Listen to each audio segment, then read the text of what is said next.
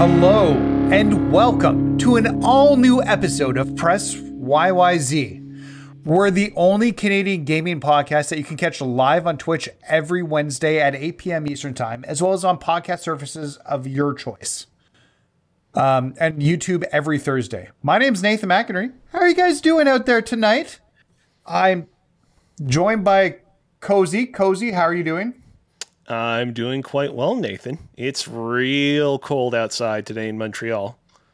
Ooh, yeah. We haven't been as cold, but it's been cold. How about alongside Cozy, I have with me AJ. AJ, how are you doing this fine evening?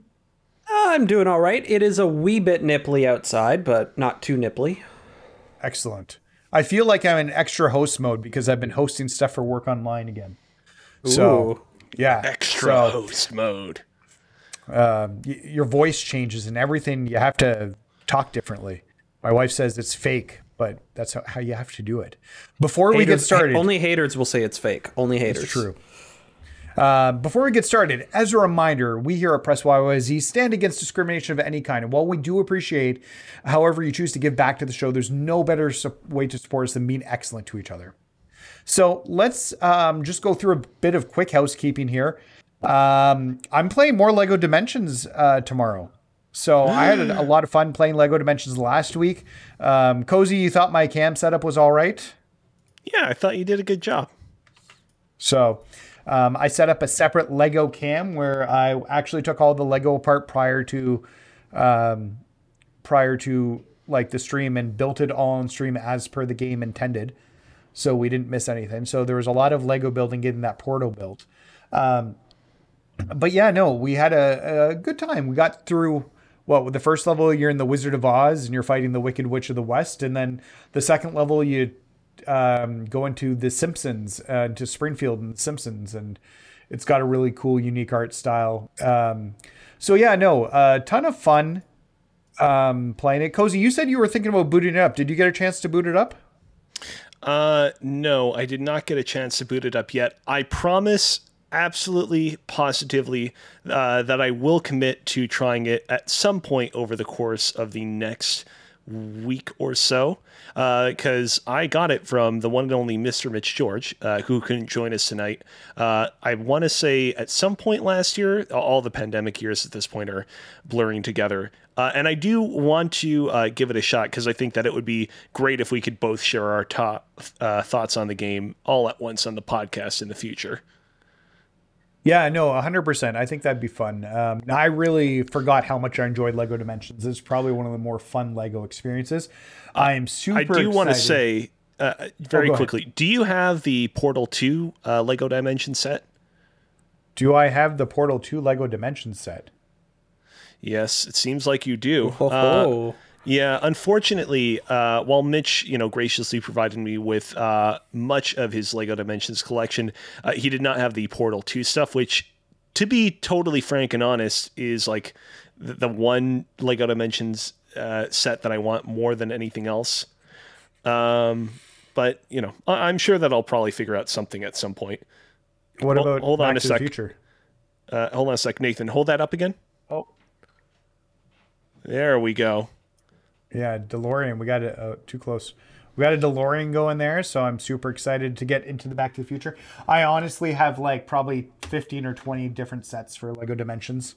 So there's a lot of content I can mine here. So, do you have all of them?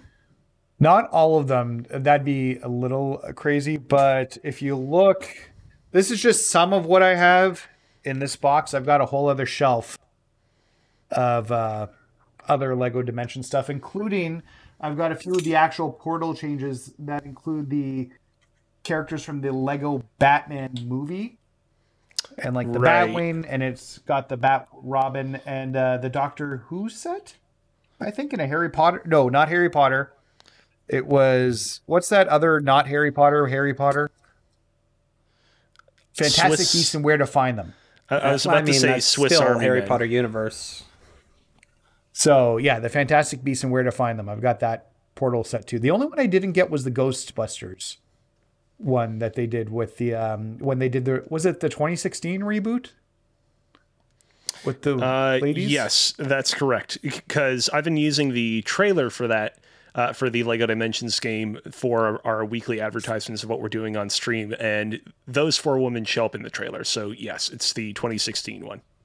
Yeah, I do actually have. I needed a Ghostbuster because I needed one character with the ability to suck up ghosts. So I do have Venkman as the individual set. So yeah, no, I've got a lot of sets here that I'm excited to mine some content out of and see what we can do. There's 1,000 gold bricks in that game. Wow. Yeah, I'm kind of considering trying to get them all, but I might have to buy more sets. And if that's the case, I probably won't because trying to buy them now is insane. Okay. So we've talked about Lego Dimensions. So this week we're going to be talking about Telling Lies, which is our Press YYZ reviewy game. There were better ideas for names. Both Kyle and Alex, fans of the show, gave us better names than that. So we should really look into that. But anyway, so we're doing Telling Lies tonight, but Unpacking is going to be our game next week. It's supposed to be a small, simple game which doesn't take up a lot of time, so very easy to play. It was suggested by a friend of the show, Kyle, Darth Stridius on Twitter. So yeah, I think we're going to give that a shot. Apparently it's an easy 1,000 gamer score. So yeah. And then you're not streaming anything, Cozy? No, I will not be. I'll definitely, I do definitely enjoy streaming on the channel, but when I do so, I want it to be for a special occasion. So don't worry, you've definitely not seen the last of me just doing my own solo streams here. It'll be for a special occasion. It'll be for a special occasion. Okay. Oh, hey, look who else I found. Homer Simpson. Ooh. So Lego makes me really happy. I don't know what it is. I mean, there's something real special about seeing your favorite, or not even in some cases, not favorite movies made into little miniature sets. Earlier, we were talking about the 2016 Ghostbusters. Like, say what you will about that movie, owning Lego versions of them is still pretty cool. Yeah, no, that's true. So let's get started. So let's talk about what we've been playing. Because I think for the most part, we're going to be talking about Telling Lies here. Now, AJ, I'm going to start with you because you don't have anything written on the sheet. What have you been playing? Unpacking in real life. Yes. Mostly. Oh, yeah. You moved, obviously. So. Yeah. So I haven't exactly had a lot of free time in this whole new world of adulting that I've been in. But, I did play a little bit of, we'll call it solitaire. Yes. But yeah, no, I like, other than like Wordle, it's just been like unpacking boxes. We got our display shelves out in the main room, pretty well full. And it's just, for me, a little bit of like box tidy up. I still got a couple cables for my computer that I'm missing in some of these boxes. But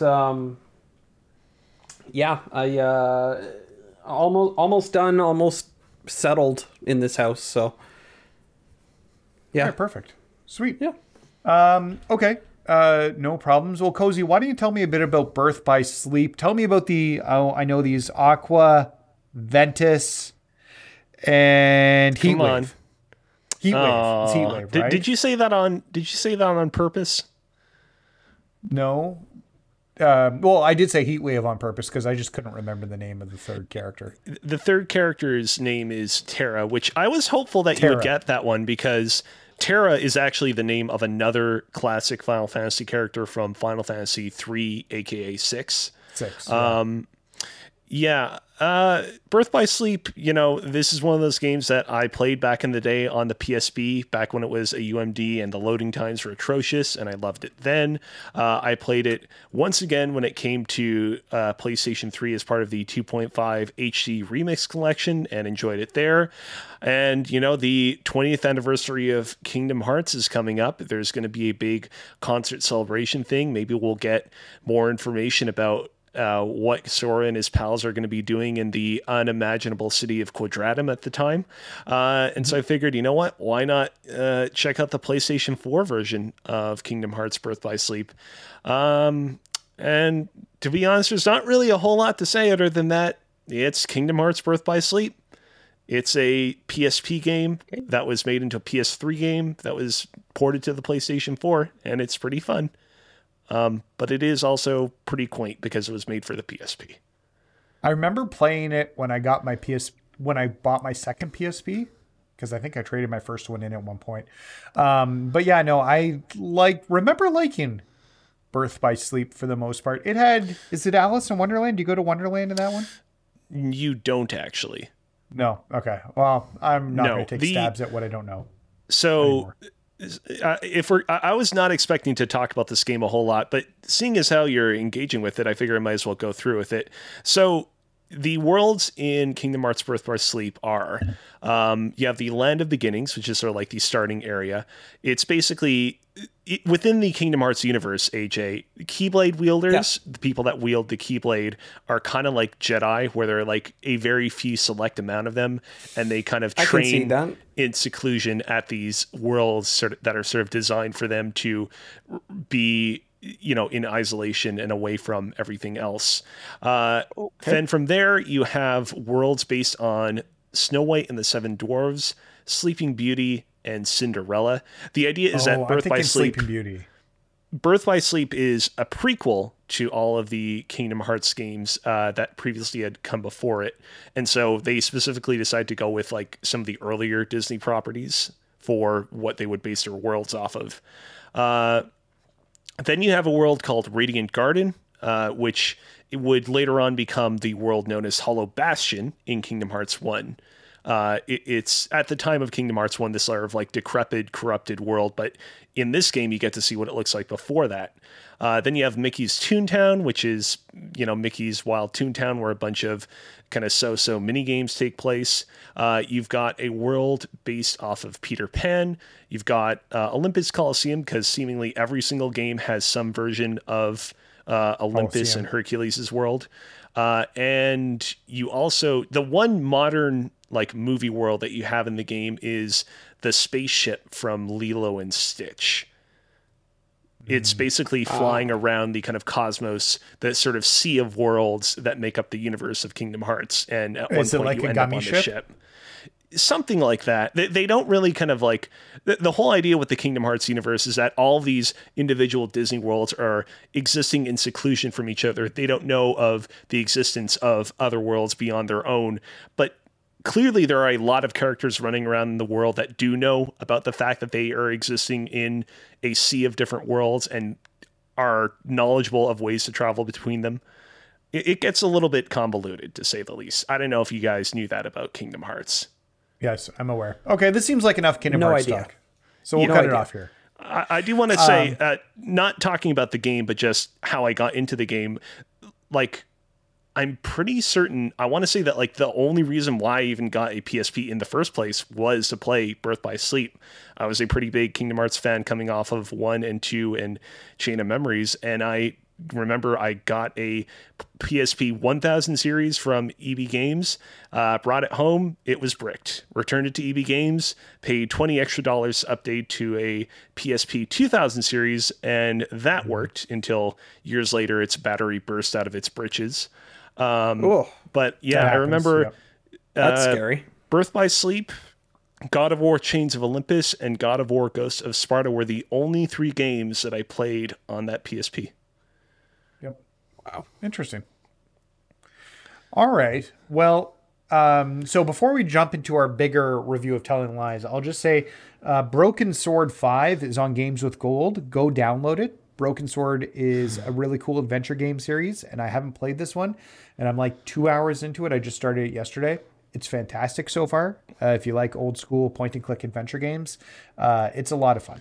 So, all right, let's talk Telling Lies by Sam Barlow. Sam Barlow, the director. Now, if you guys aren't familiar with Telling Lies, it is a full motion video game with actors, and you kind of are scouring video clips. It's made by this creator of Her Story. Now, did you guys play Her Story? Did not play Her Story. Did not play it.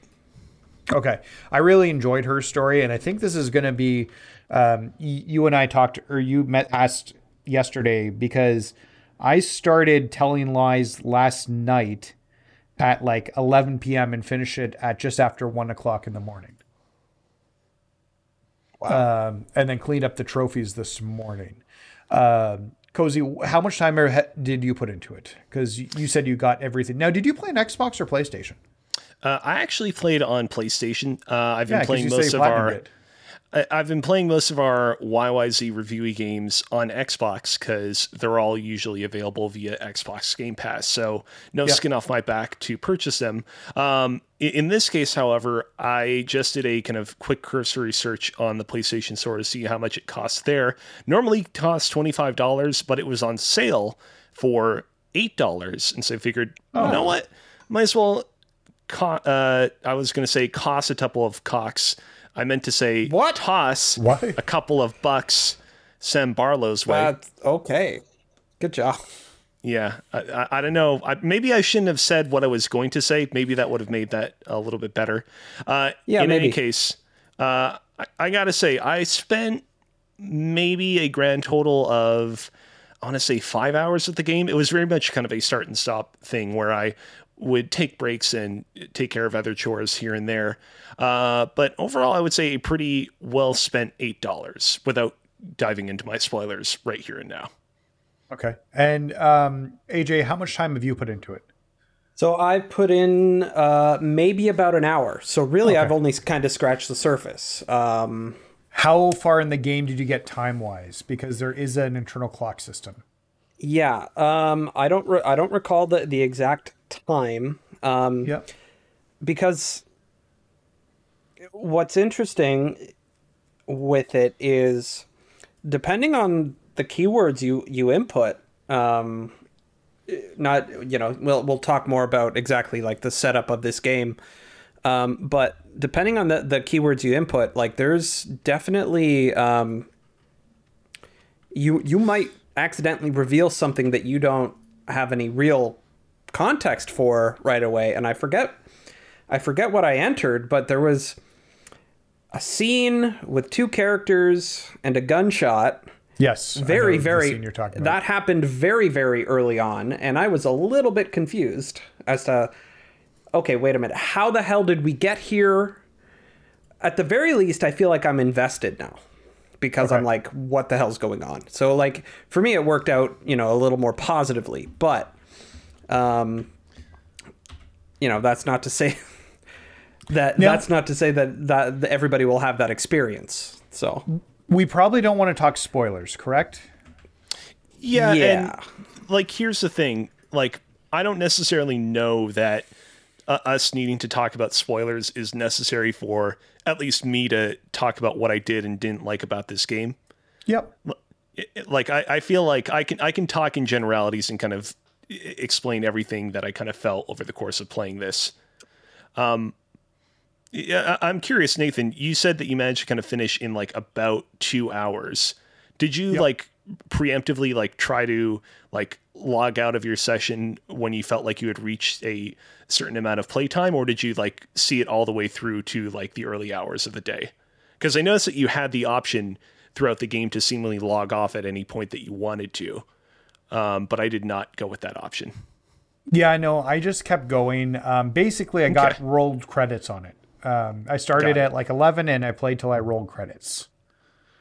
So got it. It's a good game. So AJ kind of alluded to the gameplay, but essentially you're sitting at a computer and you're going over camera footage from like a NSA agent. You're like there's like secret conversations recorded between this group, like these people. These four people. They're focused on 4 people. Yeah. Yeah.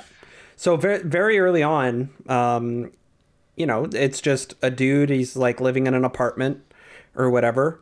And it's fairly quickly revealed that, he's having a conversation with his wife. You are only getting one side of the conversation per video, right? So you kind of like, you will stumble upon the other side of the conversation later on, based on what you're supposed to do is you're supposed to like listen to what the person is saying and try and pick out some keywords.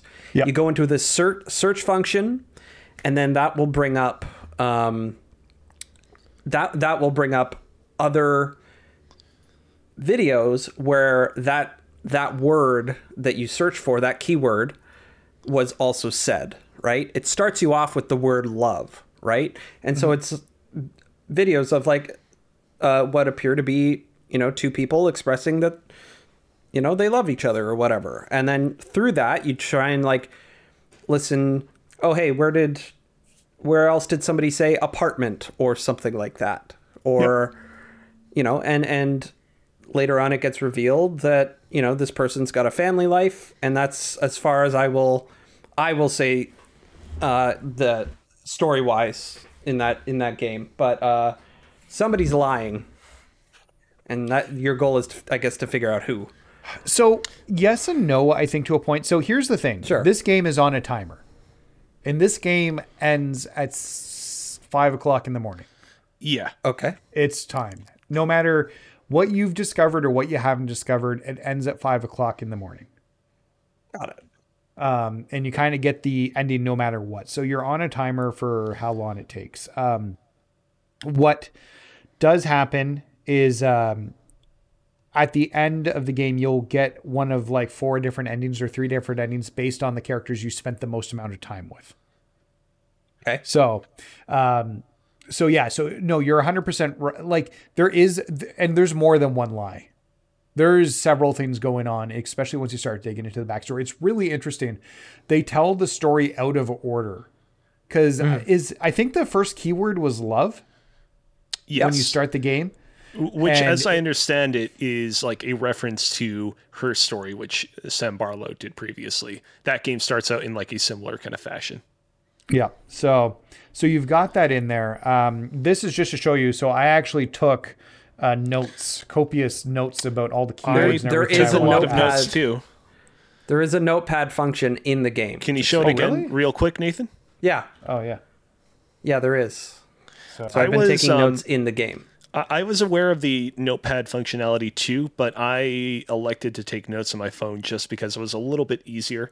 The thing about this game's interface is that it's constructed to resemble a kind of really elaborate and true to life, like actual, like You guys were actually computer You guys screen. were also playing on console. I was playing on my PC. So Oh, yeah, it that made would a make a lot more difference. sense for me.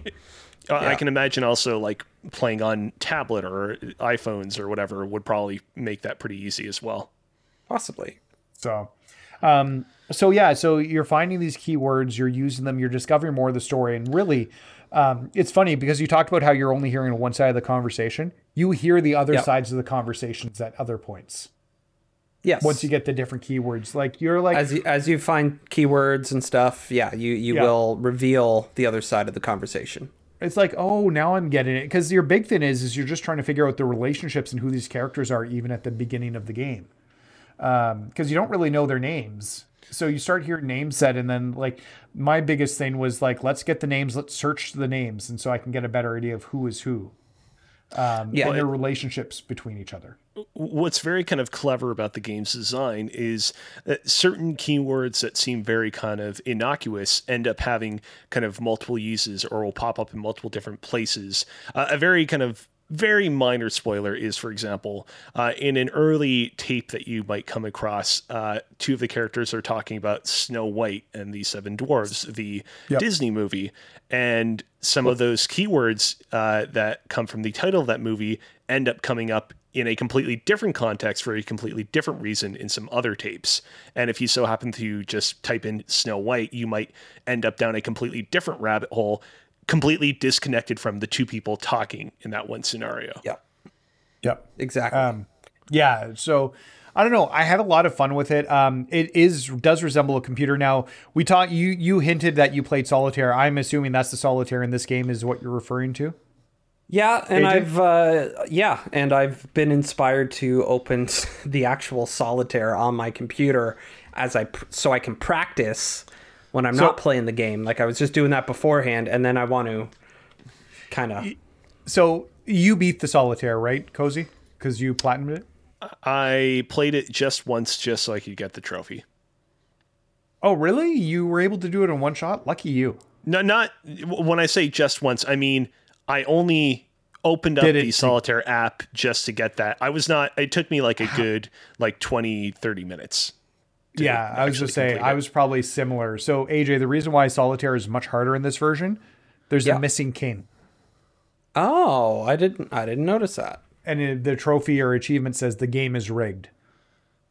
Okay. So you're one less kin, which is why you can't get it. I actually used kin as a search word, which I think gave me a starting point at that point.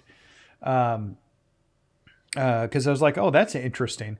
So yeah, that's why the Solitaire is much harder, is just because there is no kin in it. So if you are playing and you're feeling frustrated, you're like, I'm good at like this. I should have solved one of these. It's going to take a few shots before you get it. I didn't get far enough in to like notice that there was, a missing king in my Solitaire runs. I did like 2 or 3 refreshes of it, and I just kept getting stuck because that's sometimes the luck of the card draw. Yeah, no, 100%. Well, and I didn't know it till I beat it, and then I was missing the one king. Like I finally got as much as I could done, and was missing that one king spot. So, but yeah, it's a really fun game. I like how it simulates the computer. I love the acting. I think the acting was really done well. I'm blanking on the guy's name. I've got the Wikipedia pulled up here. David? David. He was in Spider-Man. He played the Shocker in Spider-Man Homecoming.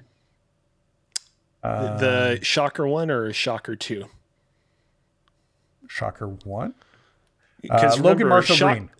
Shocker 1 gets killed, and then Shocker 2 takes his place. No, he's Shocker 1. Okay. He's Shocker 1. Logan Marshall Green. And actually, I believe he helped with some of the movie itself, or some of the game in terms of the filming. But yeah, he was in Spider-Man, the OC, very early on. I believe he played Ryan's brother in the OC. So he's had some credits. Alongside him, you also had the actresses Alexandria Shipp, who was new to me. Who did she play? She played Ava. Okay. And then Carrie Beesh, she actually, I think most people know her from *Halt and Catch Fire*, but she was also, of course, this is where I know her from. She was in the last and not good season of *Scrubs* as a replacement for JD.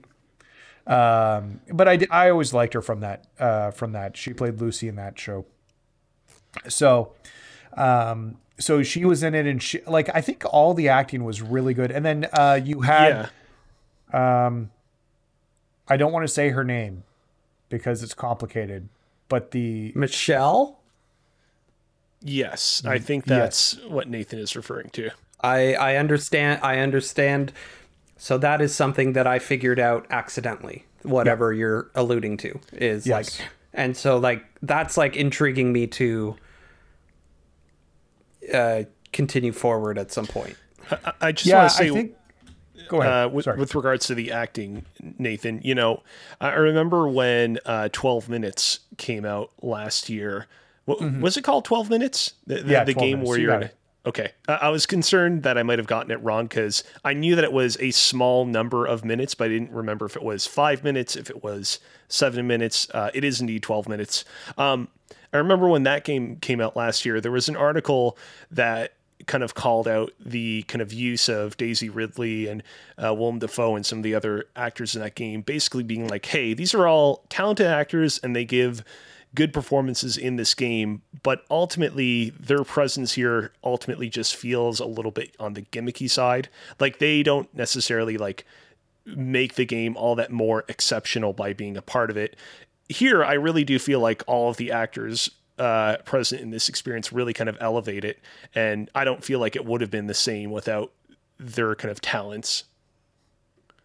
Yeah, that's true. I am getting what's really interesting about only getting one side of the conversation is the fact that they could be talking to anybody and you have no idea.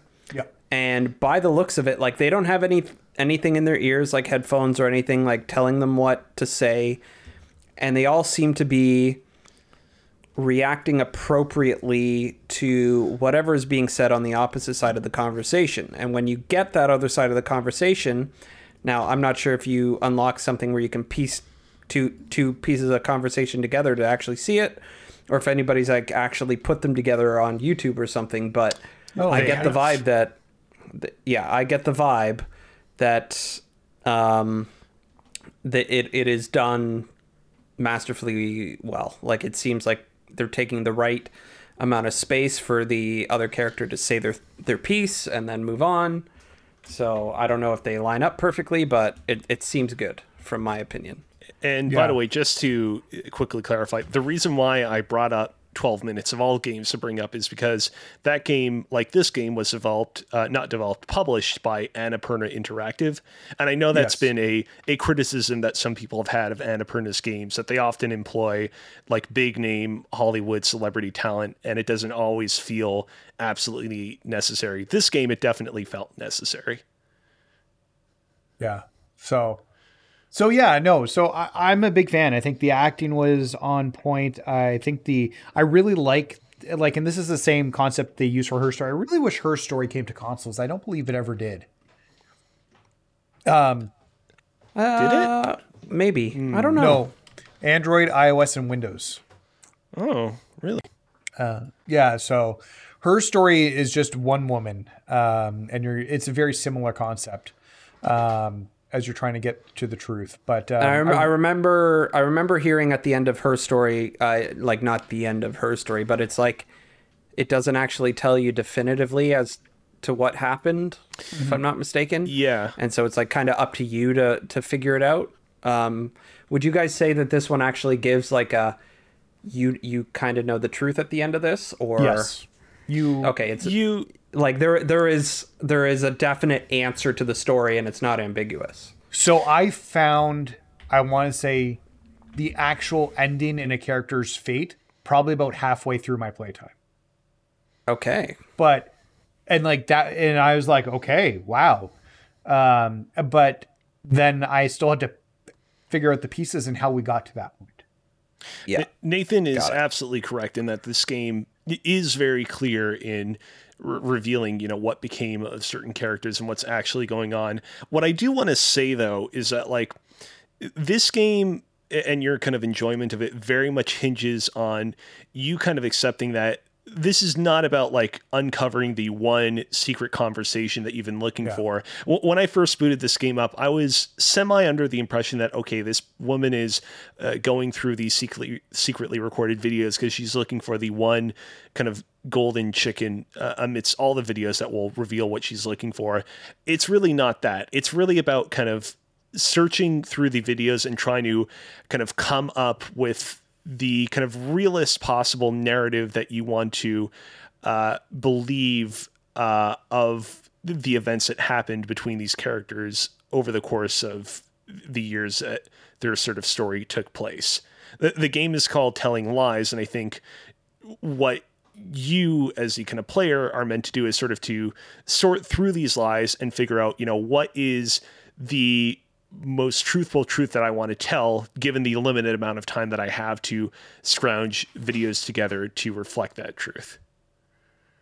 Got it. So yeah, cool. I think so. We don't really have a review scale for these games.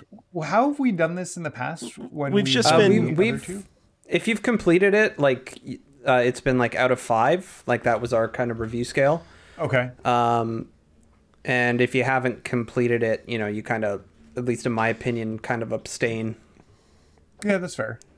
We have been giving our past games stars. If anybody else wants to recommend like another like something out of something that we could do, by all means. But I'm fine with sticking to stars for now.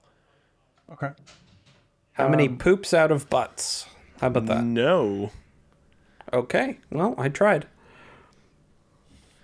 Should we have a girthy meter? Nah. Because I feel like that could really that could really backfire upon us in some Yeah. cases. Like I would have no issue being like, oh man, what was the game that we did from Drinkbox? Nobody Saves the World. I would have Yeah. no problem being like, oh man, Nobody Saves the World gets 3 out of 5 Girthies.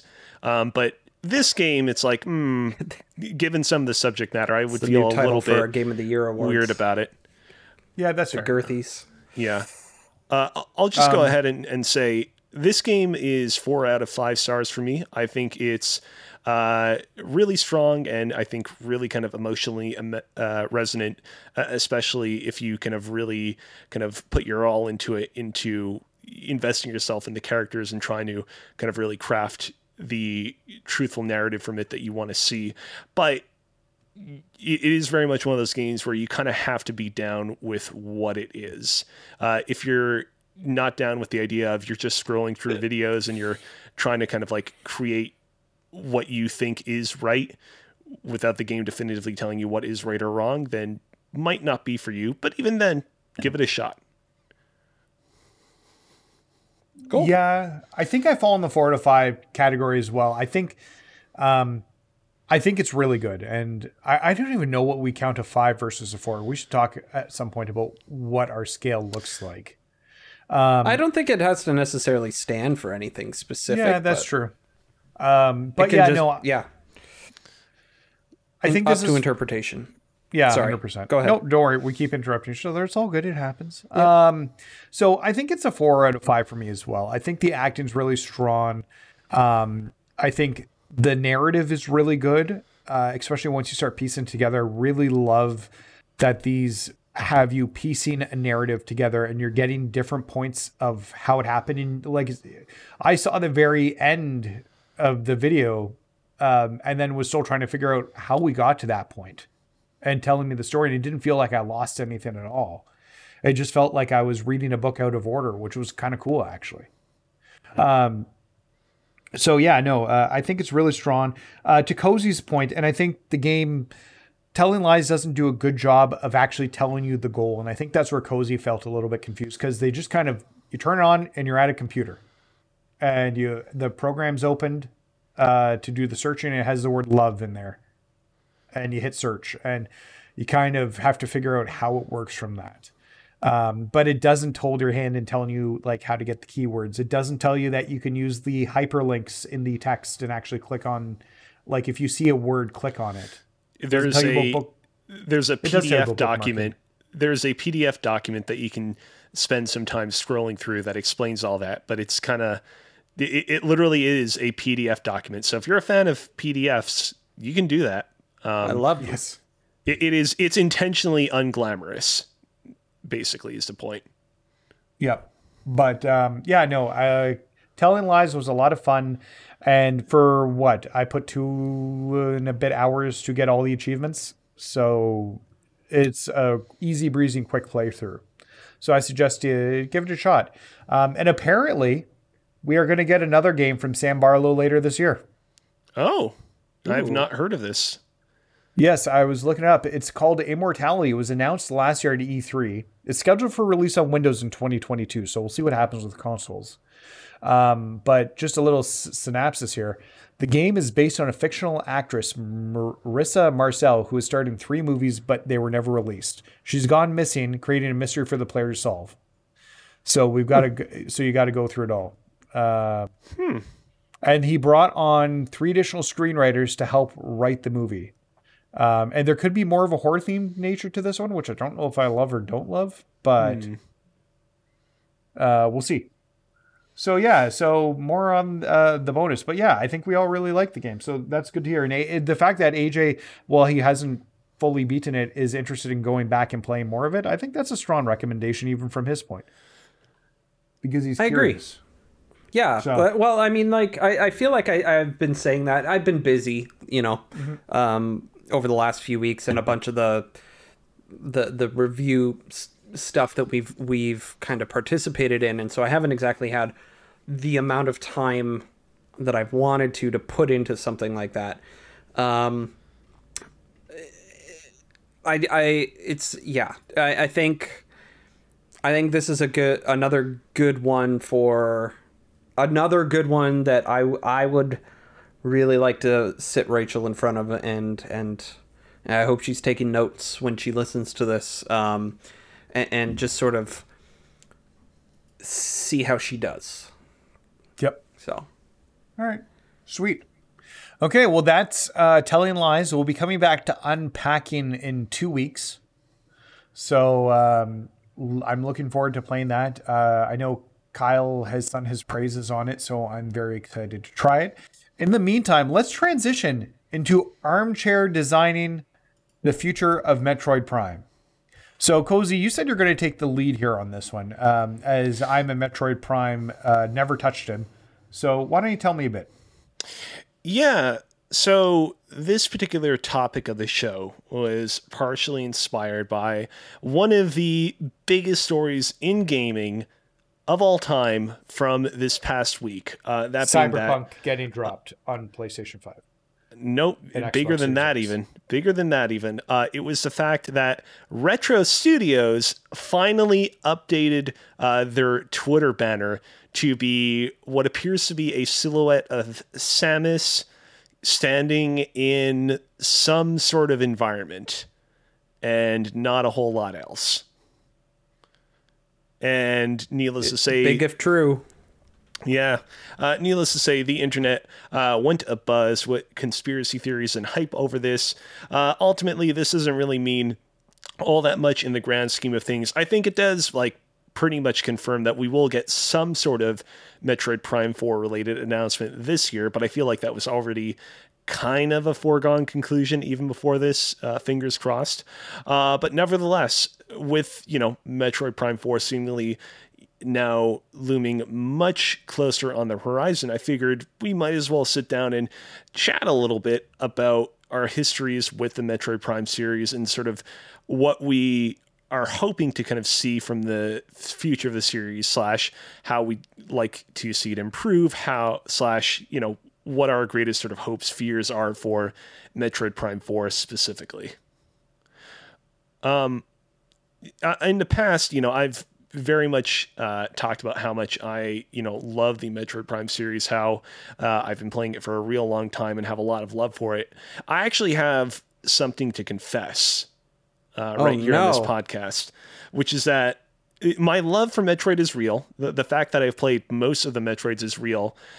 However, would you believe it if the first Metroid game that I played was actually not Metroid Prime 1, not Super Metroid, but actually Metroid Prime 3. The year was 2008. That's an interesting place to start. It could have been worse. He could have said other M.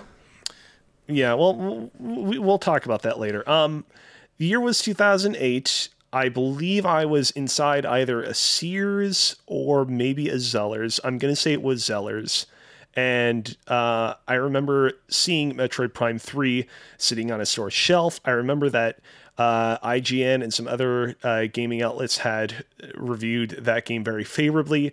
I picked it up, brought it home, and just had a whale of a time. And from there, thanks to the Wii's Virtual Console and the Metroid Prime trilogy, which released the year after, it was pretty easy for me to check out every subsequent game that the series had to offer. But I just wanted to bring that up front to state that while I have played most of what the series has to offer, the way in which I was introduced to it was pretty unorthodox, and I fully admit that it has very much kind of colored the way that I see the series and what I want out of it, because Metroid Prime 3 definitely a little bit more narrative based than some of the other prior Metroid Prime games. People talk about Other M as being the only Metroid game with voice acting, but Prime 3 actually does have voice acting as well, just not for Samus.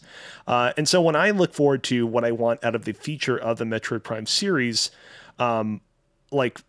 there being a little bit more of a cinematic flair to it, there being voice acting, rank a little bit higher on my list of priorities than I know it might rank for some other people.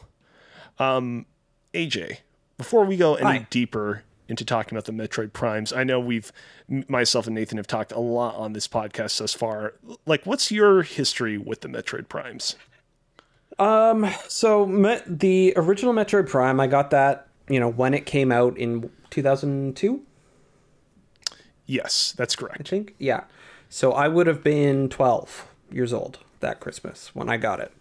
And I was absolutely blown away by the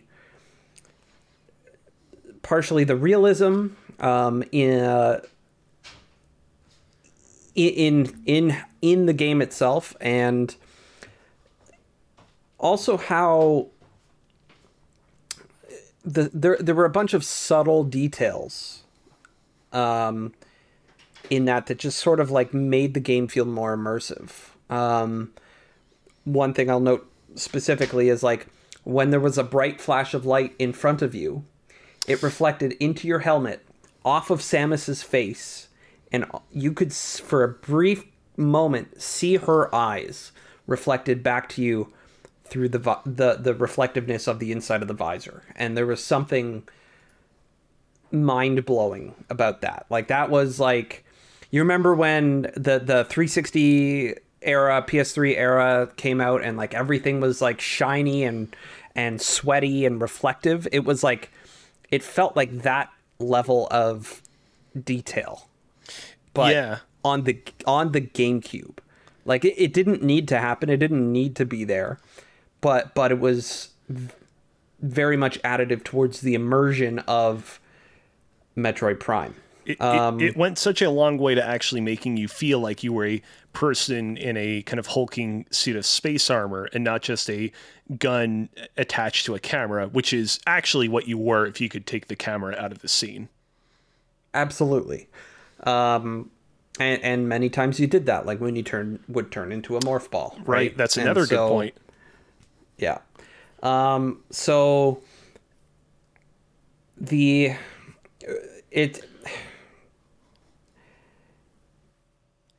I had a hard time as a kid, and unfortunately I didn't finish the first Metroid Prime, and I didn't really go back to it. There was one specific level where you were fighting this, I don't know, giant ice dog thing or whatever. Yeah, I think I know what you're talking about. Yeah, and I could not for the life of me get past it, and I don't know why. And for some reason I could not figure out what was happening. I was also 12, right? So there was a part of it that was just like, I had played complicated games like Ocarina of Time and Majora's Mask and everything before, but I don't know. There was just something that didn't quite, and I tried for hours trying to deal with that part specifically, but unfortunately I was just never able to get past it at the time. Yep, that's the kind of guy. And yeah, what you're currently looking at there was on a bigger screen, one. These are like the babies of the boss in question that you have to fight in between rounds or before you fight like the big mama these herself. Guys were easy. Yeah, these guys were easy, but it was the big one that just for some reason wouldn't cooperate. Like, I remember there was one point where I progressed further in that boss fight, and I was like, and this was after hours upon hours of trying and attempting and like retreating and going back. Maybe there's something I missed, like an upgrade or whatever, and I couldn't figure it out for the life of me. This was also like still in the era of dial-up internet, and so getting online was not as easy as it is today, and I couldn't just quickly look up a YouTube video like as quickly as you did to try and figure it out. But yeah, it unfortunately, like, it kind of stopped there, but I still look back fondly on my experiences with it, because things like the grappling hook, the grapple beam, or whatever, and you know, switching between the missiles and stuff, it all felt good.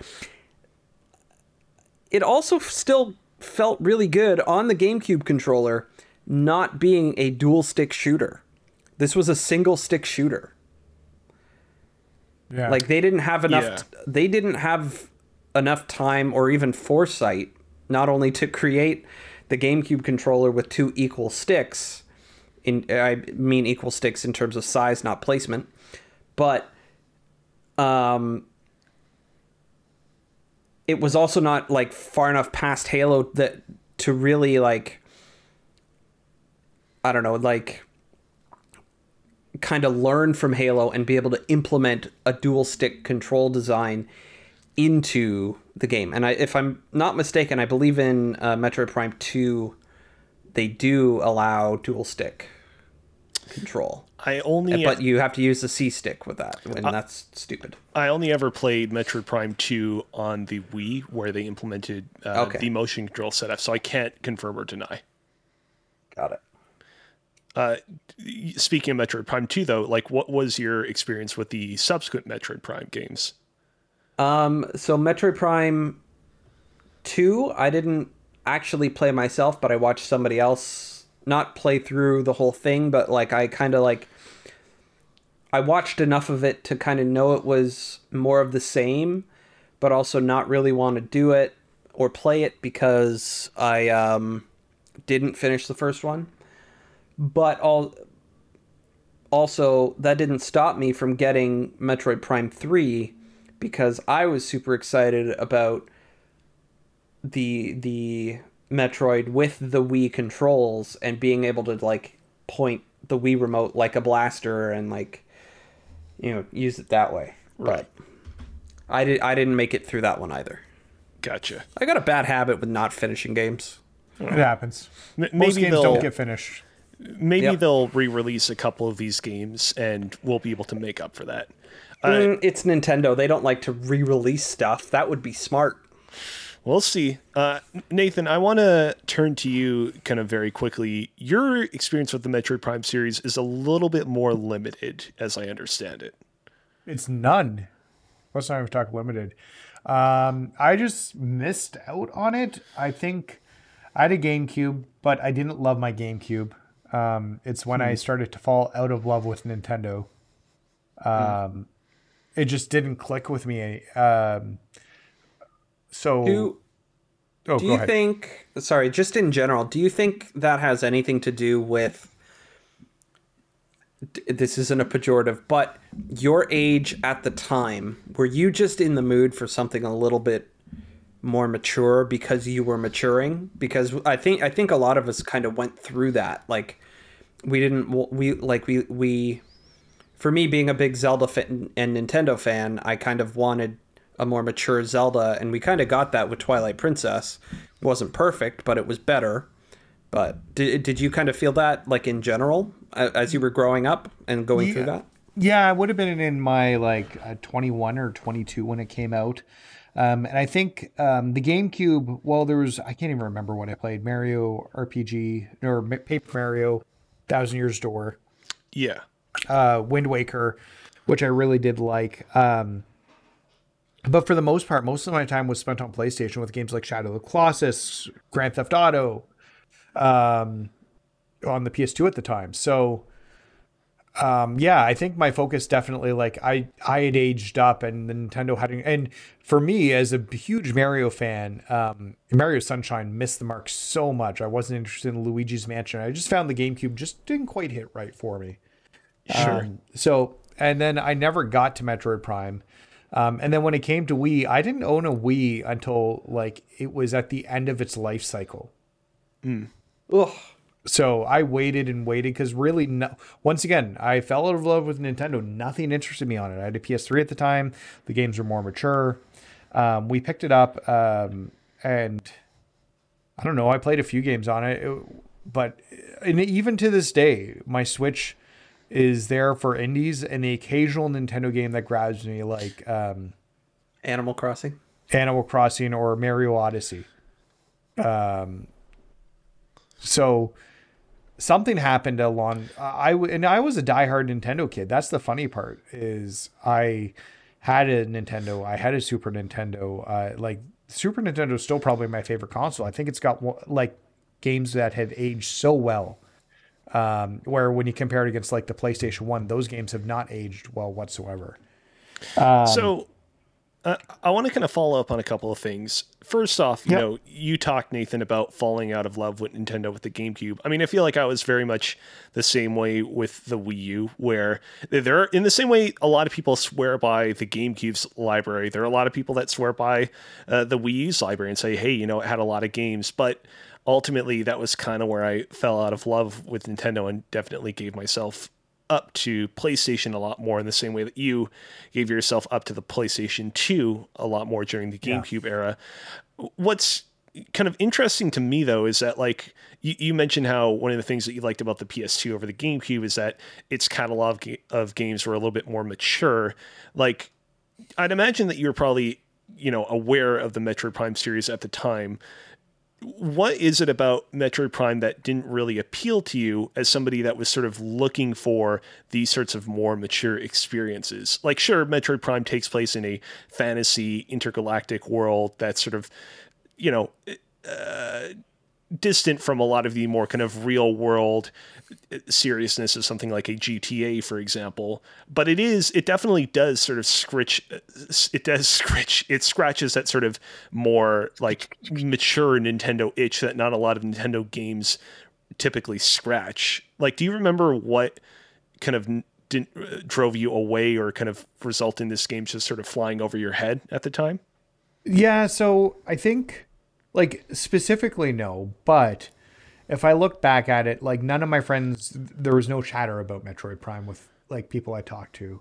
Even in terms of, I'm sure it was reviewed very well on video game sites, but it must not have gotten a lot of publication. Because I remember reading the reviews for Shadows of the Colossus and running out and buying that game. So I could be swayed by, like, a review or feedback on something.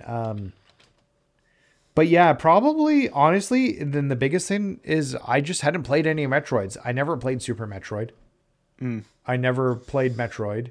I didn't play any of the Game Boy ones. So it just felt like another one that I hadn't played. My parents didn't buy them for me when I was a kid. And at that point, when the original Metroids came out, you play what your parents get you. So now, if they did Cool Spot Prime, I think we'd have a different story. That's certainly a callback to an earlier episode. Unfortunately, yeah, that's kind of the weird legacy of Metroid Prime. Last week, we had special guest Jacob McCourt on for a great episode in which we budgeted what we thought to be the best, most iconic games from the GameCube, PS2, original Xbox era. And I put the original Metroid Prime at the $5 tier, the highest tier, because I'm like, this is a game that really, you know, holds up and was great back then and is still great today. And that ended up being dropped off because we all kind of mutually agreed, like, yeah, as great as this game was, it just did not have as tremendous of a cultural impact at the time as you might think it would have had. I remember the year it came out, it was sort of like this sort of long-running kind of joke / infamous moment that IGN gave Game of the Year to Battlefield 1942 over the original Metroid Prime, which, yeah, I know some people would contend, you know, make the case for 1942 over Metroid Prime 1 because, you know, they're kind of different experiences, and one heralds this new age of competitive online multiplayer gaming. But yeah, it really felt like Metroid Prime 1 kind of missed out on cashing in as like this sort of big kind of cultural touchstone, despite being this big cultural touchstone to a very select group of people. Yeah, I think that's fair. People who played Metroid Prime love it. It just, I don't know. And I think Nintendo's made it really difficult to go back and play. Well, there is the Prime Collection, which I think actually did come out on Wii, did it not? Yes, and it made its way to the Wii U, I want to say. Yeah, I think that's right. Which unfortunately will no longer be available next year, but that's a story for another time. Yes.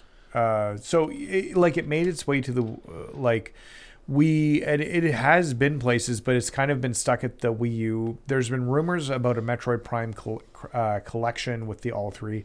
I think there's a little bit of baggage when it comes to the Metroid Prime games too, because my understanding is, well, 1 is really good. two and 3 introduce elements and that make it not as fun to play.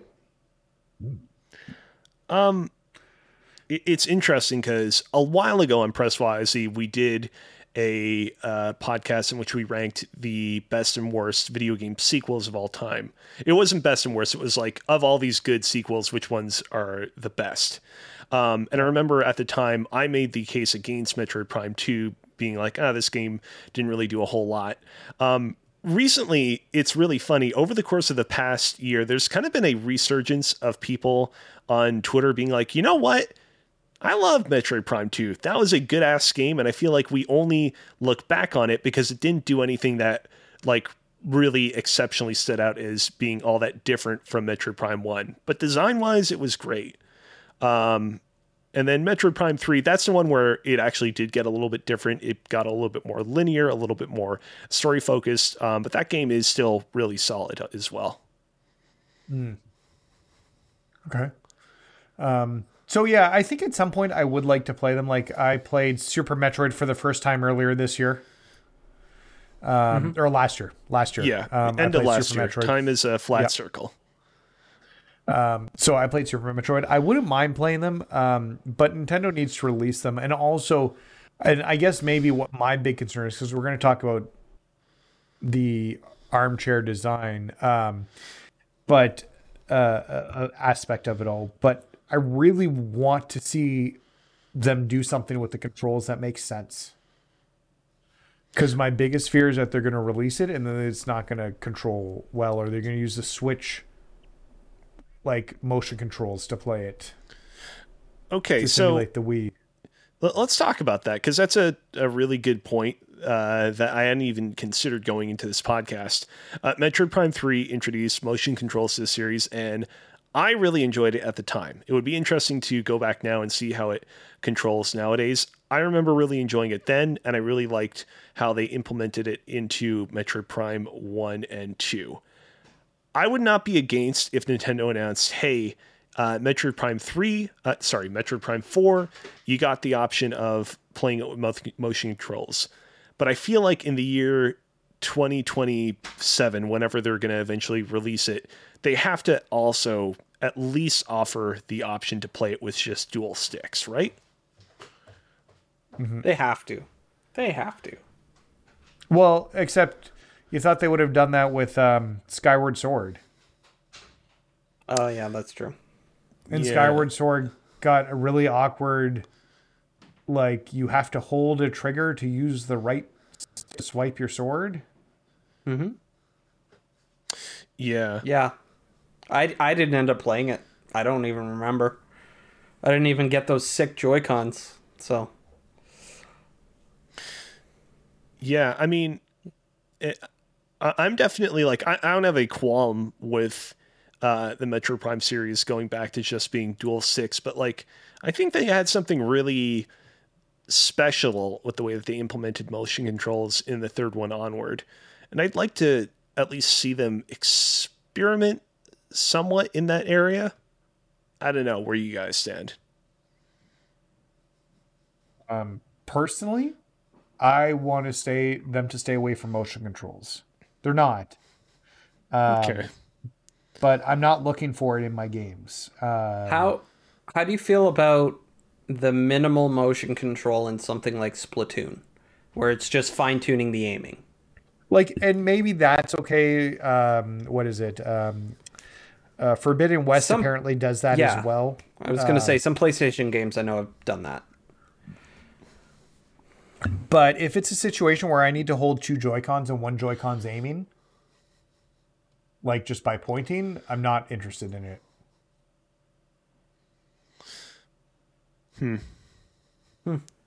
Yeah. So I want to... Go ahead. I was just going to say, Nintendo does weird things with motion controls. Sometimes it works, more often it doesn't. And I even like look back to Star Fox Zero. Was it Zero? Yes, that was the Wii U one. Yeah, that didn't turn out well, and that was all motion controls. Yeah, what's funny about that is I remember during the early Wii U era, people are like, oh man, they could make a really cool Metroid Prime game on the Wii U where you have to move around the Wii U gamepad in real 3D space to look around from the perspective of like Samus looking through her visor. I would have played that game and I would have had a lot of fun with it, but I feel like that's like what you're describing, Nathan, times like 10. Yeah. It probably is. So, yeah, go ahead. Go ahead. I've dominated. Yeah, it's all right. And by all means, like I'm happy that you've felt like you've been able to find a means for you to kind of be part of the conversation, considering that, you know, your experience with the series is a little bit more limited. Have you, by any chance, played any of the more kind of modern or recent games that have borrowed from the Metroid Prime series formula, like Star Wars Jedi Fallen Order, for example? No. Okay. AJ, did you play Fallen Order? Yeah. It's on Game Pass. I should. This is the. I think I played it on Stadia. Yeah, this is the Respawn game. Yes. Set between episodes 3 and 4. I played some of that on Stadia. Yes. So how is it?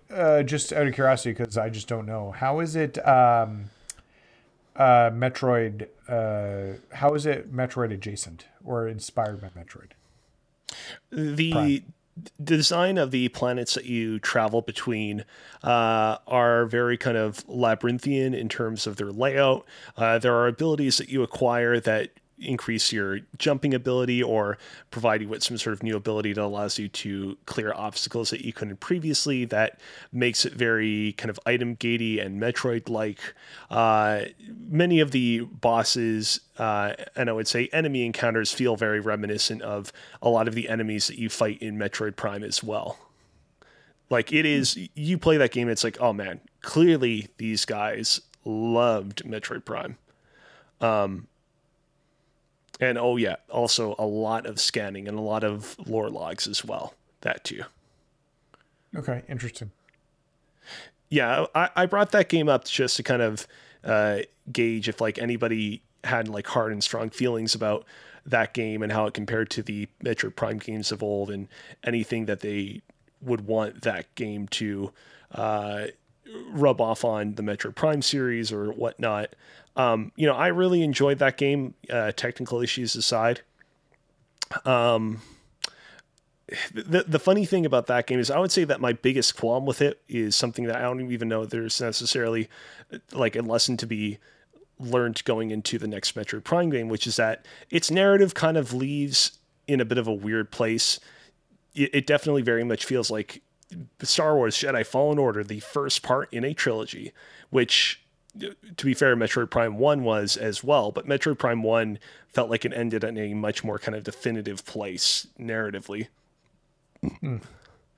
So, I mean, I guess if we want to kind of take a tangent and talk a little bit about what we want kind of Metroid Prime 4 to do narratively, I'm hoping that whatever Metroid Prime 4 is kind of stands on its own and isn't, you know, doesn't feel like it's sort of like building, it exists solely to serve as the first stepping stone in a larger kind of Metroid Prime universe.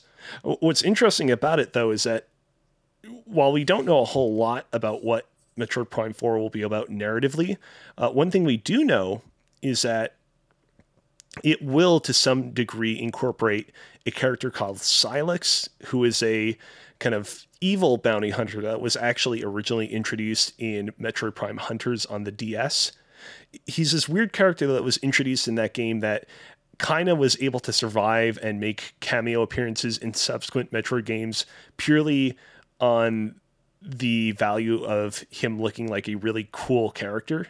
And now supposedly he's going to play a major part in Metroid Prime 4, but I mean, we'll see exactly what role he has in the game, if all. Could I make a suggestion about the narrative? Sure. Without knowing anything about the narrative? And By all Cozy, means. as a diehard fan, I'm actually curious about your thoughts on this. Why not do a proper reboot of the Metroid Prime series so that you can bring new people in without feeling like they're lost? I mean, It's, I mean, my kind of like basic, like top level answer to that is I don't really know if there's even necessarily a need for there to be a reboot, considering how thin the story of the Metroid Prime and Metroid overall series is to begin with. Okay, I mean, going into like Metroid Dread, for example, there was actually quite a bit of story that you needed to know to get into that game. But even then, it was like, there's not that much. You watch like a 3-minute YouTube video and you're kind of good. I mean, I do think I would not be surprised if Metroid Prime 4 ends up not being called Metroid Prime 4. I would not be surprised if they straight up just call it Metroid Prime or the new Metroid Prime or whatever.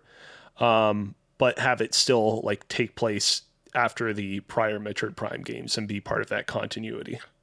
Kind of like a God of War. Yeah. Yeah.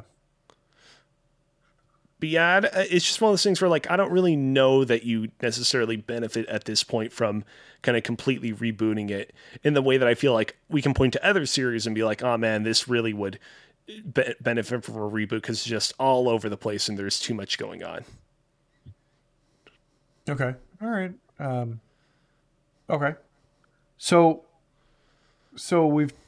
what about narrative do you want to see? Because we've seen narrative grow. And you can tell, like, when I went back and played Super Metroid, they use very cinematic storytelling, like, in-game, which, like, really hadn't been done before. And I assume Prime does something similar with that. Yeah. Am I correct? Yeah, I mean, like Metroid Prime, all the Metroid Prime games are not like particularly story intensive, but there are actually like way more cutscenes in those games than people remember. Again, people like to point to Metroid Prime, not Metroid Prime, Metroid Other M as being the big cutscene offender, but the Prime games have their fair share of them as well, especially once you get to 3. Is this something where you could see inspiration being taken from other games, like something like a BioShock or something? Because in a lot of ways, like from what I hear about Metroid Prime, it almost feels like that might have inspired BioShock to a point, or System Shock. Sorry, AJ? No, that's an interesting take. Like, Metroid inspiring BioShock. Like, I never considered that. I mean, it would make sense. You look even at the design of something like the Big Daddy, and I feel like there's a very obvious A to B there. The drill that the Big Daddy... I wouldn't say A to B. There's probably like an A to D, maybe. I'm thinking of like the drill. Like the drill looks very similar to like the conal shape of Samus's arm cannon, for example. Yeah. You're in an isolated environment. You're fighting creatures. Like there's... that's the one thing about Metroid, Super Metroid. It felt very barren because there was nothing else there besides the bad guys, and that's very much like what BioShock is. And while you definitely have more, is there audio diaries? I can't remember in BioShock. I know there's somebody you're talking to people regularly, but you have audio diaries and written diaries. Written diaries, as well as you have the two people piped into your ear. Yeah. That you're working with or against.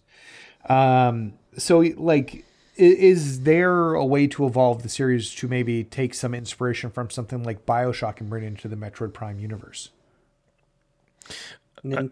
I feel like Nintendo would have to... I mean... Metroid is probably one of the more mature type of game. Yep. It doesn't even have to be mature, just more in the way it tells its story. Yeah. I mean, what you through audio logs? Through audio logs, or how it goes about, like, I'm not even saying audio logs because necessarily not everybody loves audio logs at this point. It's been used a lot. Mm-hmm. But if they found some unique hook on how to tell a narrative and a story and maybe have more of a through line with it. If they think of this as like a soft reboot. Yeah. Well, what's funny about it is in trying to look to the future and imagine what Metroid Prime 4 could look like, I'm, thinking back to Metroid Dread from last year. And I feel like Metroid Dread, like, deliberately went old school in terms of a lot of its design in a lot of ways compared to a lot of like other modern Metroidvanias that you can point to. And I feel like based on that, I would not be surprised at all if there are like even no audio diaries in Metroid Prime 4. I would not be surprised at all if they straight up are just like, nope, only written diaries. I would also not be surprised if there absolutely 100% are audio diaries in Metroid Prime 4, but that's one of those like weird like design choices that I could see Retro Studios being to sort of make a statement of like, hey, this is what Metroid Prime is. This is what makes us different from our other peers in our space, and we're going to make you really believe in it. But maybe I'm totally off kilter. That's completely possible. Yeah, I mean, so for context, Metroid Prime 3 had voice acting, did not have audio diaries because it was the Wii, and I'd have to imagine it was probably very expensive from a hardware level to like shove a lot of audio diaries on there. And like then from there was no other new Metroid Prime game on any Nintendo hardware that followed of that same level or higher. So like we never got to kind of see any other developers be like, oh, let's experiment around with the Wii using free storage and shove a bunch more audio diaries in there. So maybe I'm wrong. Maybe when Metroid Prime 4 comes around, we'll feature more stuff like that they couldn't do previously. All right. We've talked narrative. We've talked controls. Cozy, you're the big Metroid superfan. What do you want to see for Metroid Prime design wise? Design wise, like, are we talking about more like from a like open world, like the design of the game overall in terms of like traversal, in terms of what you're exploring? Are we talking more from like a minutia level in terms of the basic mechanics? Okay. Let me try and frame something, and then maybe you can jump off of that. Okay, go for it, AJ. A lot of the recent talk of Elden Ring is how it seems to be. Stop me if you've heard this one before. The Breath of the Wild of Souls games. Not in terms of it directly one-on-one comparing to Breath of the Wild or whatever, but they're talking about just kind of the improvements they made, kind of refresh a series that may be a little bit stale, right? Or not for everybody, and they kind of like open it up for potentially more people to be interested or even invested into it. Because Breath of the Wild, love it or hate it, Nathan, did that for Zelda. It took Zelda in a new and interesting direction. It made it worse. Debatable. Pokemon Legends Arceus did a Breath of the Wild-like treatment to the Pokemon formula.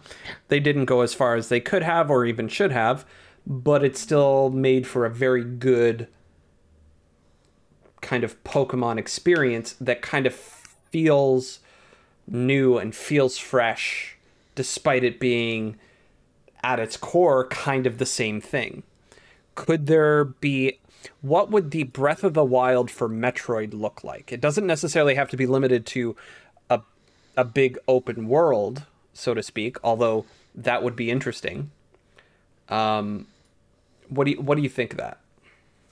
So it's funny you bring that up, AJ, because in preparation for this podcast, there's a podcast out there called Kiwi Talks with a Z at the end that recently has been going through and interviewing a bunch of people that were formerly involved with Retro Studios and the studio that did Metroid Prime Hunters, whose name eludes me. And in one interview, the host interviews Brian Walker, who did a lot of project management at Retro Studios post Metroid Prime 1. And in an interview, he actually reveals that one of the original plans for Metroid Prime 3 was to have it be almost like a open world Metroid experience, and to have Samus's ship play like a way bigger role in the game. In Metroid Prime 3 proper, Samus's ship occasionally can be called in to help like clear obstructions and occasionally carry certain objects to other locations in the environment. So it's a little bit more involved in prior Metroid Prime games, but it's not like a huge component of the experience. And that ended up not happening because, of course, you had to scope down and accommodate for the Wii not being very powerful. I'm intrigued to this day by that idea, and I think that's what we're all talking about here. I think my one concern, though, is like, how do you kind of balance an open-ended Metroid environment? Because a huge component of Metroid Prime 1 through 3, a huge component of Star Wars Jedi Fallen Order, of ReCore, of all these other games in this genre is the item gating. It is, you get this new double jump, you get this new ice beam, this new whatchamacallit, and that allows you to open up all these gates that were previously gated and kind of explore the environment in new ways that previously weren't possible.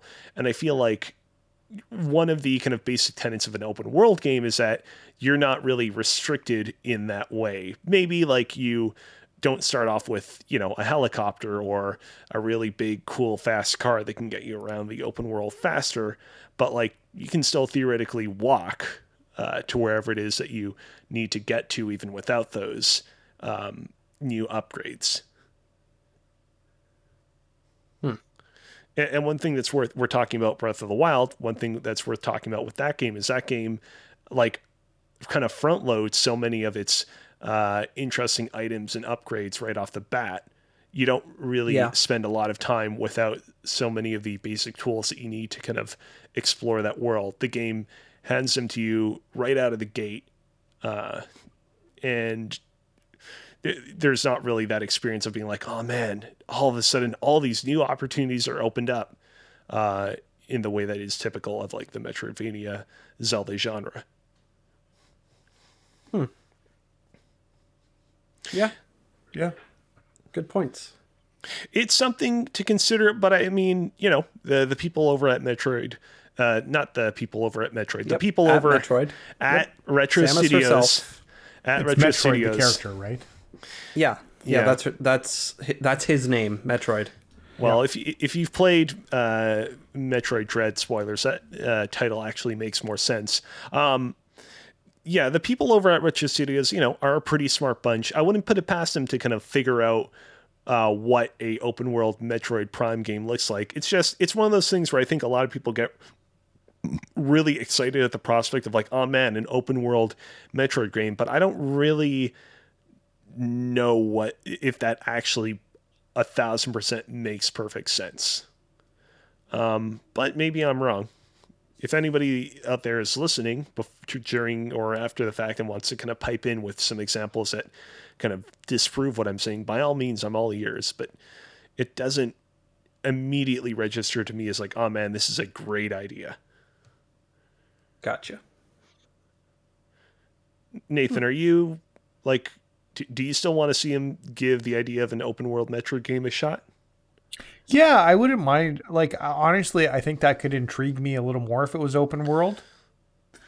I like and I guess, how do you think about an open world game? Because in a lot of ways, if you look at Super Metroid, that is kind of an open world game.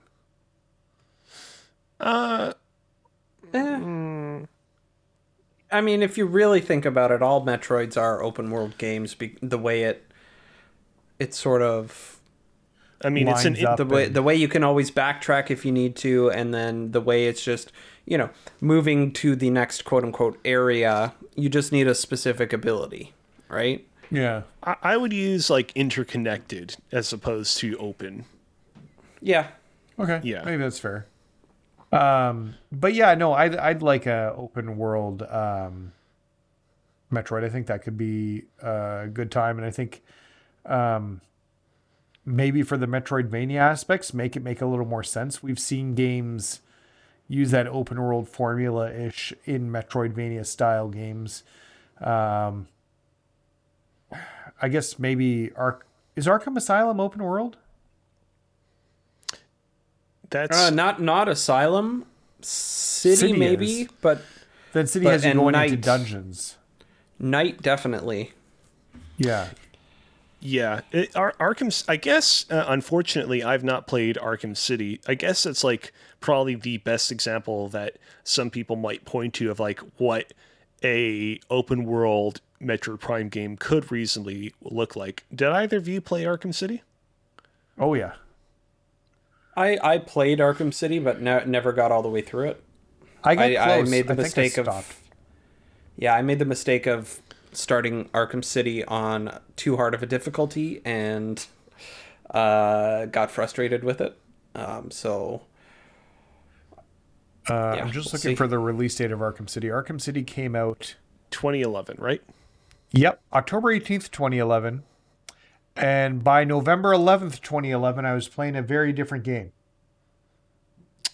Skyrim. Yeah. Also Uncharted? Uncharted came out. Yep, that came out in November of 2011 as well. Yep. Uncharted 3. Yeah, that was a big year. speaking of open world, yeah. Yeah. So I think I got pulled away from Arkham City near the end. Also, the amount of Riddler trophies kind of made me not want to keep playing it. I like completing things, but when there's like 400 different Riddler trophies, I think it's worse in Night. But yeah, I'd like to see, like, for the most part, the formula for Arkham City was great. You travel to all the different areas in the open world, but then you'd enter like essentially dungeons inside those worlds. I think that formula could work well. Yeah. Yeah, absolutely. All right. Cozy, I guess I feel like we're spinning tires now. Is there anything else you want to talk about in terms of what you want out of a Metroid 4? You know, one thing that we haven't really kind of talked about, I guess it's sort of connected to what we just talked about because it has to do with the scale of the experience. But I also will admit that this is a little bit indulgent and not necessarily like the most important thing to probably discuss in talking about what Metroid Prime 4 should be. The thing about the Metroid series is that typically most of the games tend to take place entirely within one planet or like one section of a planet. That was the case with Metroid Prime 1. That was the case with Metroid Prime 2, Super Metroid, Fusion, Dread, Zero Mission. However, it was not the case with Metroid Prime Hunters and Metroid Prime 3. Those two games were unique in that they allowed you to travel from planet to planet. Which is something, as previously mentioned, that Star Wars Jedi Fallen Order also featured. And I'm going to be really interested in seeing what route they go through with Metroid Prime 4. Earlier, I was talking about how like I could see a reality in which they don't feature audio diaries at all because they want to put a foot down and say this is Metroid Prime. Or I could see them totally feature audio diaries because they want to get with the times. Like, I could see equally 50-50 a reality where the entire game takes place on one planet because it's a very traditional Metroid move to do, or I could see them be like, we're going across multiple planets because we really want to make the player feel like they're exploring a wild, vast, interconnected galaxy. But I know that there are some people that feel very kind of prickly about that because they like the very kind of interconnected nature of the Metroid games. And when you're traveling from planet to planet, like that kind of bottlenecks a lot of that interconnectedness.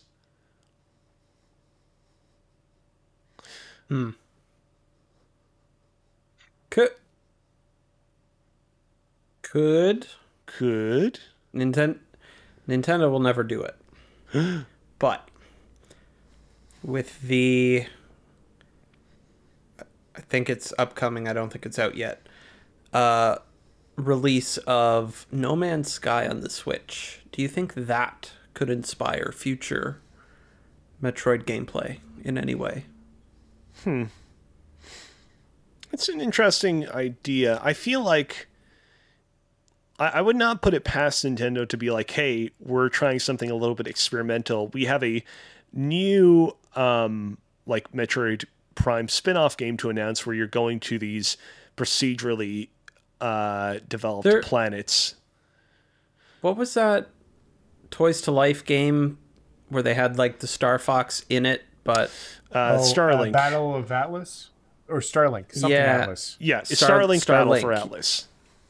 Yeah. That was some of that procedurally generated, or am I misremembering? I don't remember. Unfortunately, that was the one Toys to Life thing that I just completely sailed by. I never played the game ever, but oh, what's Nathan about to reveal? I do have this covered in cobwebs and everything. Whoa! Boy, check it out. The dollar store, for whatever reason, the dollar store was selling the packages of those games with the Arwing in it, but no game. Somebody taking the games out, and they were just selling the and nobody the box was not labeled, so if you bought it, you might think you were getting it. Huh. But I just bought it for $5 because I knew it was getting an Arwing. When you bought it from the dollar store, were you aware that you weren't getting the game? Like, you didn't get duped, right? I don't think I knew I wasn't getting the game. I had no intention of playing the game. Okay. So I don't think I was heartbroken. I was never going to plug it in. I literally was looking to, at some point, buy that for dirt cheap because it was such a fail. And I wanted that specific version just so I could have the Arwing on my shelf. So... good idea. Yeah. To loop back around to what you were originally mentioning, I don't believe that game was procedurally generated. I think you might there was be something that that was. Yeah, there was. I swear there was something that was kind of procedurally generated on the Switch that was involved some sort of like space flight or something. Specifically on the Switch or on the Wii U? On the Switch. I think it came out on the Switch. What I'm thinking of. I don't remember. But we get the idea. Yeah. I mean, the problem is that I don't... Like, flight has typically not been a huge component of the Metroid games. There was, on the Wii U, Nintendo Land, which had a Metroid minigame in which you could pilot Samus's ship and fly around in it. But that was a very small component of that game.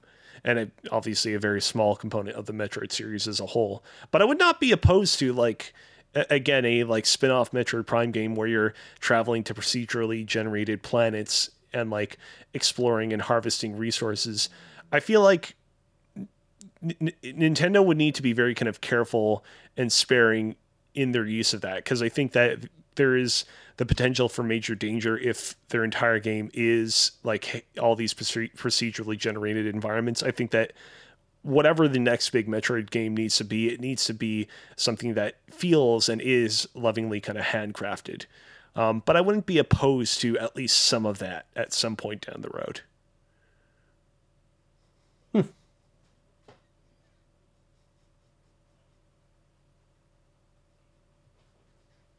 Good pregnant pause there. Perfect. Excellent. I was disappointed. I was concerned that somebody was going to interrupt it, AJ, and I was disappointed that you did so. Well, that's what they call me, Mr. Disappointment. So I'm not going to lie. I'm looking at Nathan right now. I was really concerned also, like really concerned actually, that Nathan had frozen and his computer has crashed and we were going to be without a host for the rest of the show. But I don't think we have much show left to host. It's fair. All right. Perfect. Nathan, you seem to be deep in concentration looking for something. Are you okay? Yeah, I'm good. Sorry, I got focused on a work thing I got through an email. Oh, okay. So sorry. My apologies. Not a problem. No. I was concerned, Nathan, that you were like looking deeply to try to find some information about Starlink Battle for Atlas, and I was about to say, like, Nathan, it's okay. We don't need to look deeply into the history and gameplay of Starlink Battle for Atlas. We can leave that be. I definitely don't have its Wikipedia page open, and I definitely didn't look at that. All right, we'll take your word for it. Yep. Definitely didn't do any of that. So, yeah. Moving on. If we don't need... I'm going to close this Wikipedia page of something that I was looking at. What could it be? It's a mystery. It is a mystery. Okay. So, I guess, how do we wrap up this segment? Like, what's our wrap up?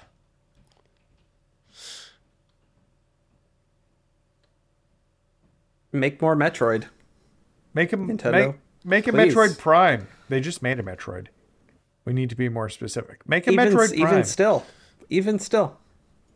It's been since 2007 for the last one, so you've had ample time.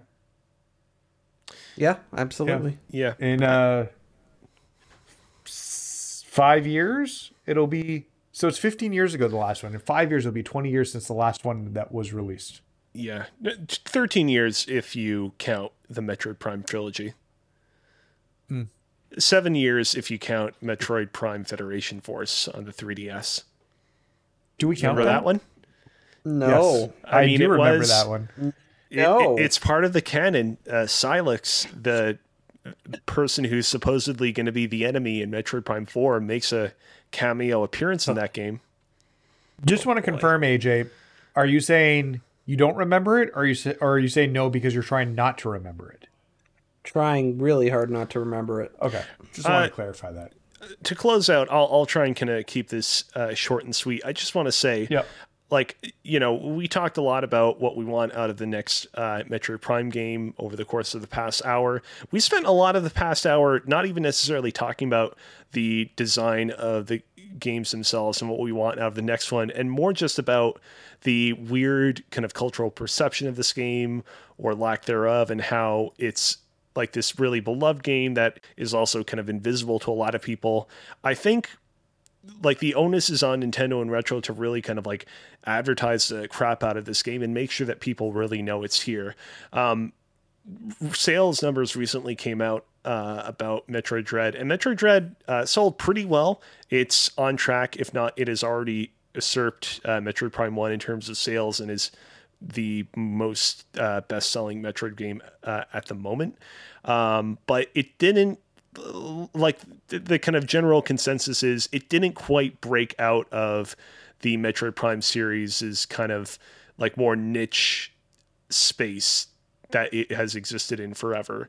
And so I'm hoping that Metroid Prime 4 will like take Metroid Dread's good momentum and really kind of run with it and really truly break out of that niche space.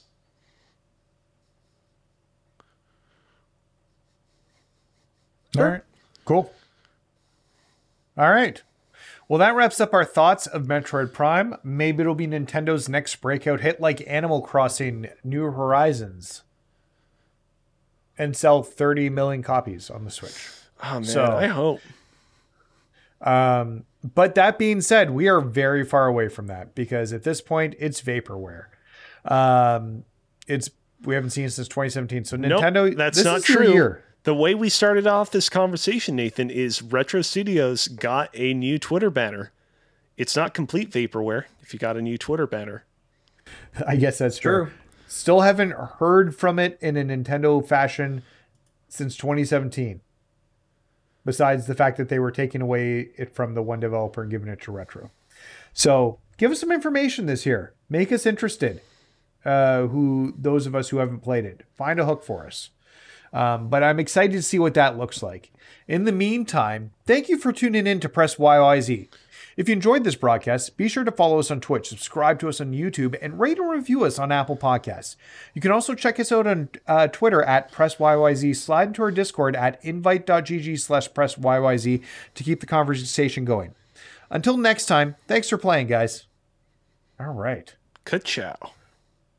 So I'm going to stop recording.